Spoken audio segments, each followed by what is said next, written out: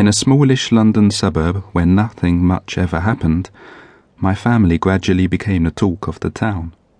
Throughout my teens, wherever I went, I would always hear the same question: how many brothers and sisters do you have? The answer, I understood, was already common knowledge. It had passed into the town's body of folklore, exchanged between the residents like a good yarn. Ever patient, I would dutifully reply, 5 sisters and 3 brothers. These few words never failed to elicit a visible reaction from the listener. Brows would furrow, eyes would roll, lips would smile. 9 children, they would exclaim, as if they'd never imagined that families could come in such sizes. It was much the same story in school. J'ai une grande famille was among the first phrases I learned to say in Monsieur Oiseau's class.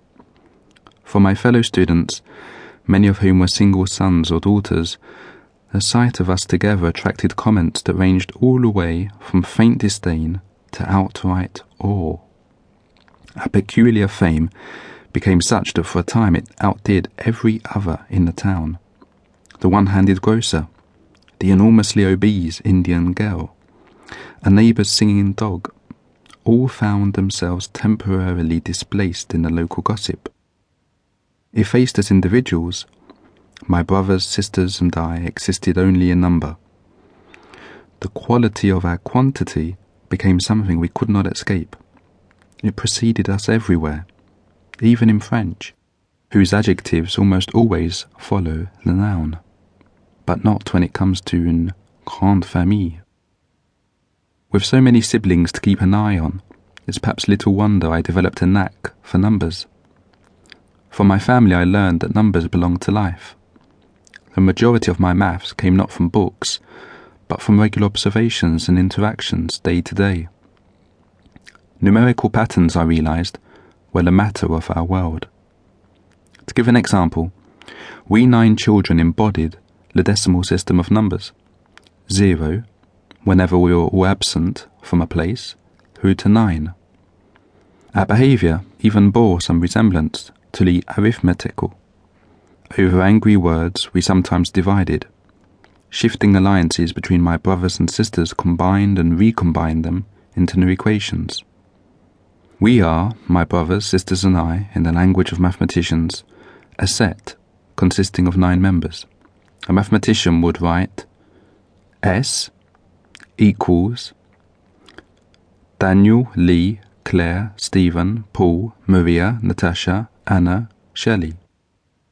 Put another way, we belong to the category of things that people refer to when they use the number 9.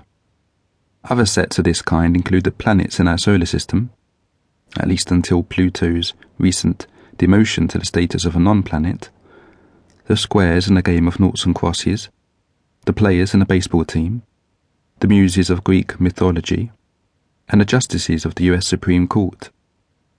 With a little thought, it's possible to come up with others, including February, March, April, May, August, September, October, November, December, where S equals the months of the year not beginning with the letter J. 5, 6, 7, 8, 9, 10, Jack, Queen, King, where S in poker equals the possible high cards in a straight flush.